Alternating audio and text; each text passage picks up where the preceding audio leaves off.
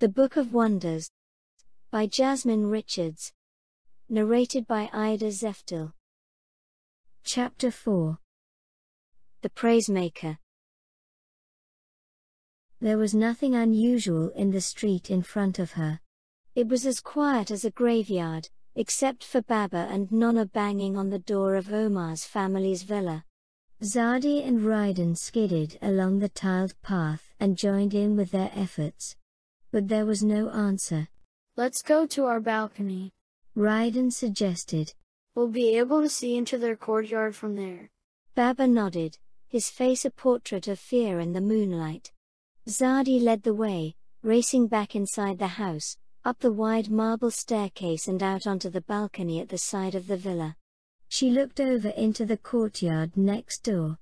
Scudding clouds covered the moon, and it took a second for her eyes to adjust to the darkness. When they did, ice scraped her spine. A ghostly figure in white was being held by two of the Sultan's guards, their red tattooed faces smudges of blood in the night. The figure twisted in their arms, and Zardi caught a glimpse of a heart-shaped face, wet with tears.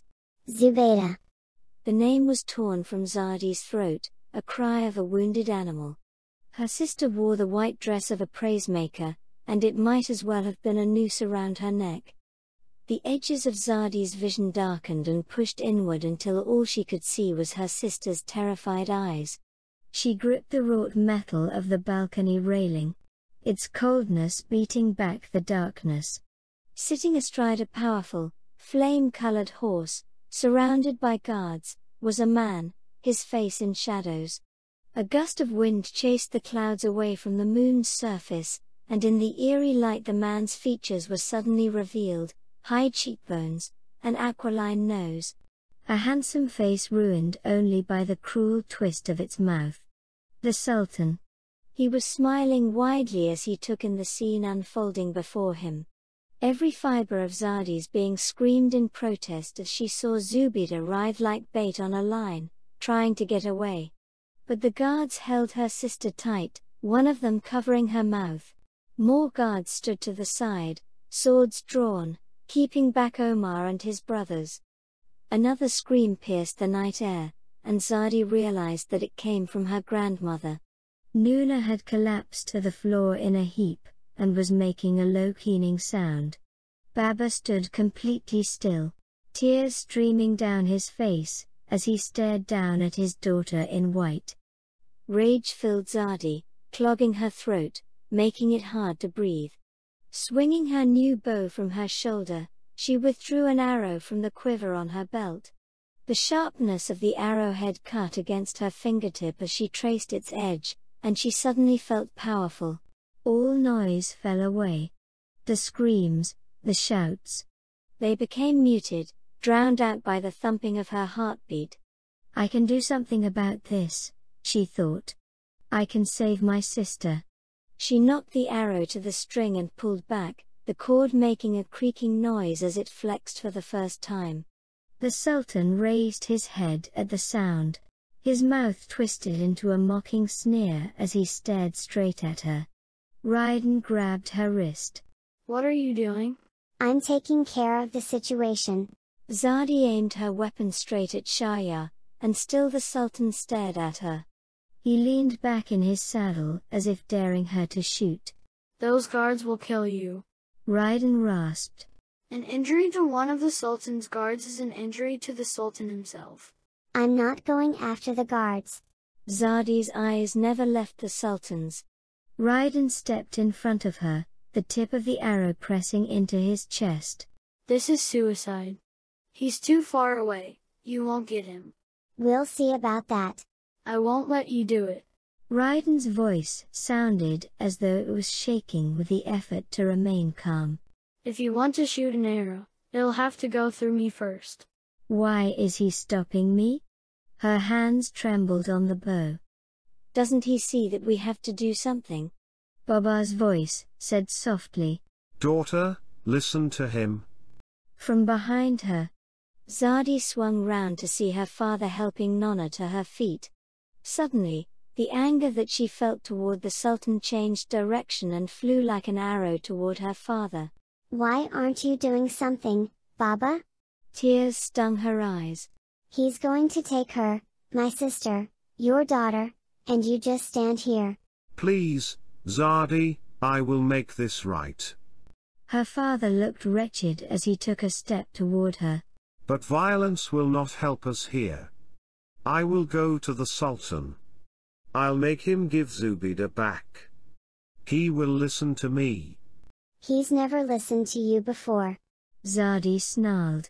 My whole life, I've heard you say that you work for Shahryar to protect the citizens of Tarakat, to keep the Sultan's madness in check. She shook her head. Too many have died at Shahriyar's hands. My sister won't be one of them.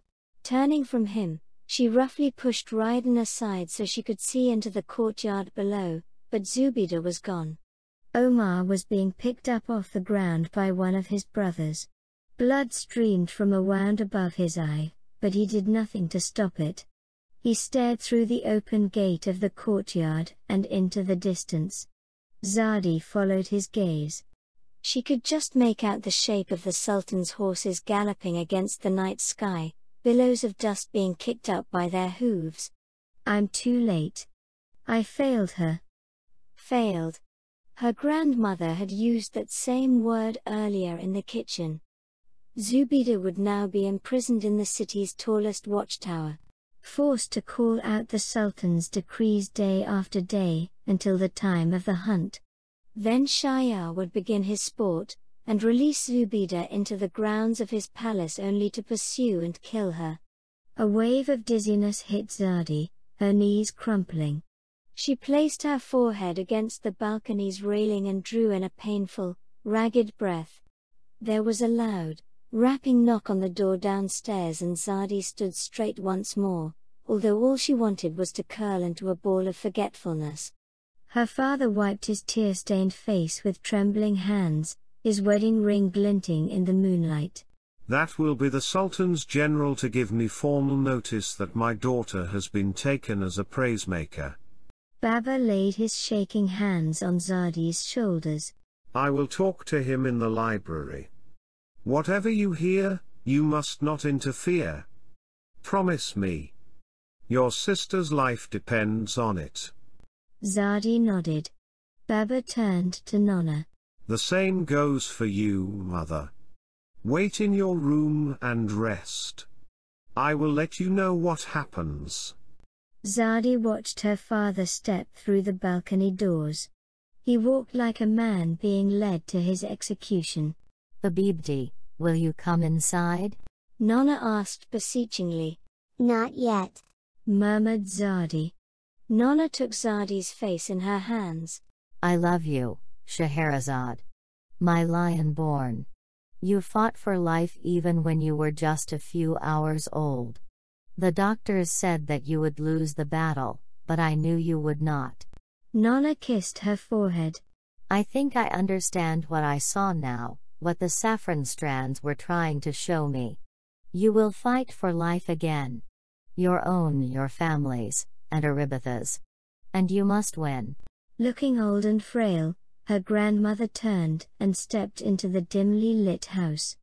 Zardi and Raiden stood alone on the balcony, but she couldn't bring herself to look at her friend. By stopping her from shooting that arrow, he'd almost certainly saved her life. But she could not forgive him or herself for allowing Zubeyda to be condemned to death, and Nonna's words weighed heavily on her. They stood in awkward silence. Your father will make this right. I know he will. Raiden finally said. Zardi felt cold although the night was balmy. Her whole body began to tremble. She'll be so scared, she whispered. Raiden reached out a hand to comfort her, but Zardi pulled back. Please, I just need to be alone. The words came out sharper than she'd intended, but she couldn't take them back. All right, Raiden said softly. But I'm coming to find you later. She stared at Raiden's retreating back as he left the balcony and then looked down at her bow. She was as tightly strung as the weapon in her hand. Somewhere in her house, the Sultan's general spoke to her father about Zubeyda's future. The urge to find the general, To make him pay with his life for her sister's kidnap exploded in her like a firework from Manda. She needed to do something before she broke her promise to Baba not to interfere. She flew through the balcony doors, down the stairs, and out into the garden. The orchard was always lit with flaming torches at this time of night, as her father liked to come home and walk through the sifsaf trees. Nuna said it was the one time in the day when he got to be alone with his own thoughts. Tonight though, the garden was empty. The air smelled of jasmine and night queen, and the sweet scent filled her head and made her feel calmer. She padded across the grass, past the citrus trees, and toward the date palm at the bottom of the garden.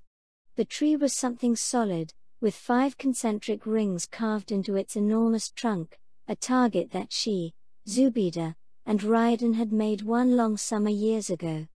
Zardi took up her shooting stance, one foot set slightly back.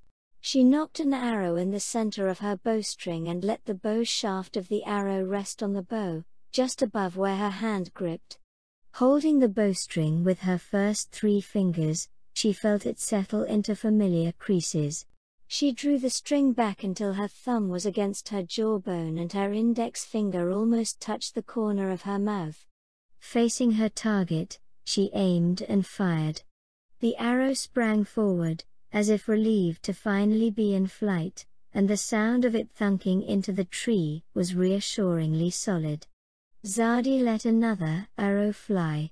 It swiftly found refuge in the innermost ring of the target.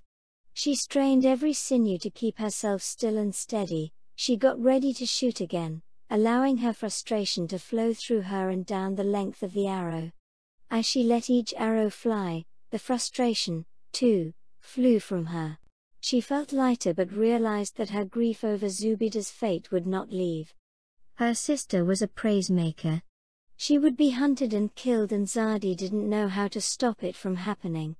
She continued to fire arrows until her arm felt sore before yanking the arrows from the tree and putting them back in the quiver on her belt. She then clipped her bow onto the side of the arrow case. Zardi made her way into the house. She needed to speak to her father and find out what the Sultan's general had said. Arriving at the door to his library, she stopped as she heard Baba's voice rise in anger. Zardi put her ear to the hard wood. Why, my daughter? She heard her father say in a cracked voice. Shayar, I have served you loyally. I have done all that you have asked. Zardi flinched. The Sultan was here, in her house. Really, Faisal, did you think that just because you were my vizier that your daughter could not become my praisemaker? There was a low hiss of breath. You should be thanking me for the honor. Fate smiles on you, Faisal, for only this very evening my former praisemaker accidentally fell from the watchtower. Such a shame, she was only 2 days into her season. The Sultan tutted. Oh well. Zubeyda has now taken her place in the watchtower, and in 90 days' time, as the sun reaches its zenith, it will be her turn to be hunted. To be continued. Please don't forget to like and subscribe for more amazing adventures.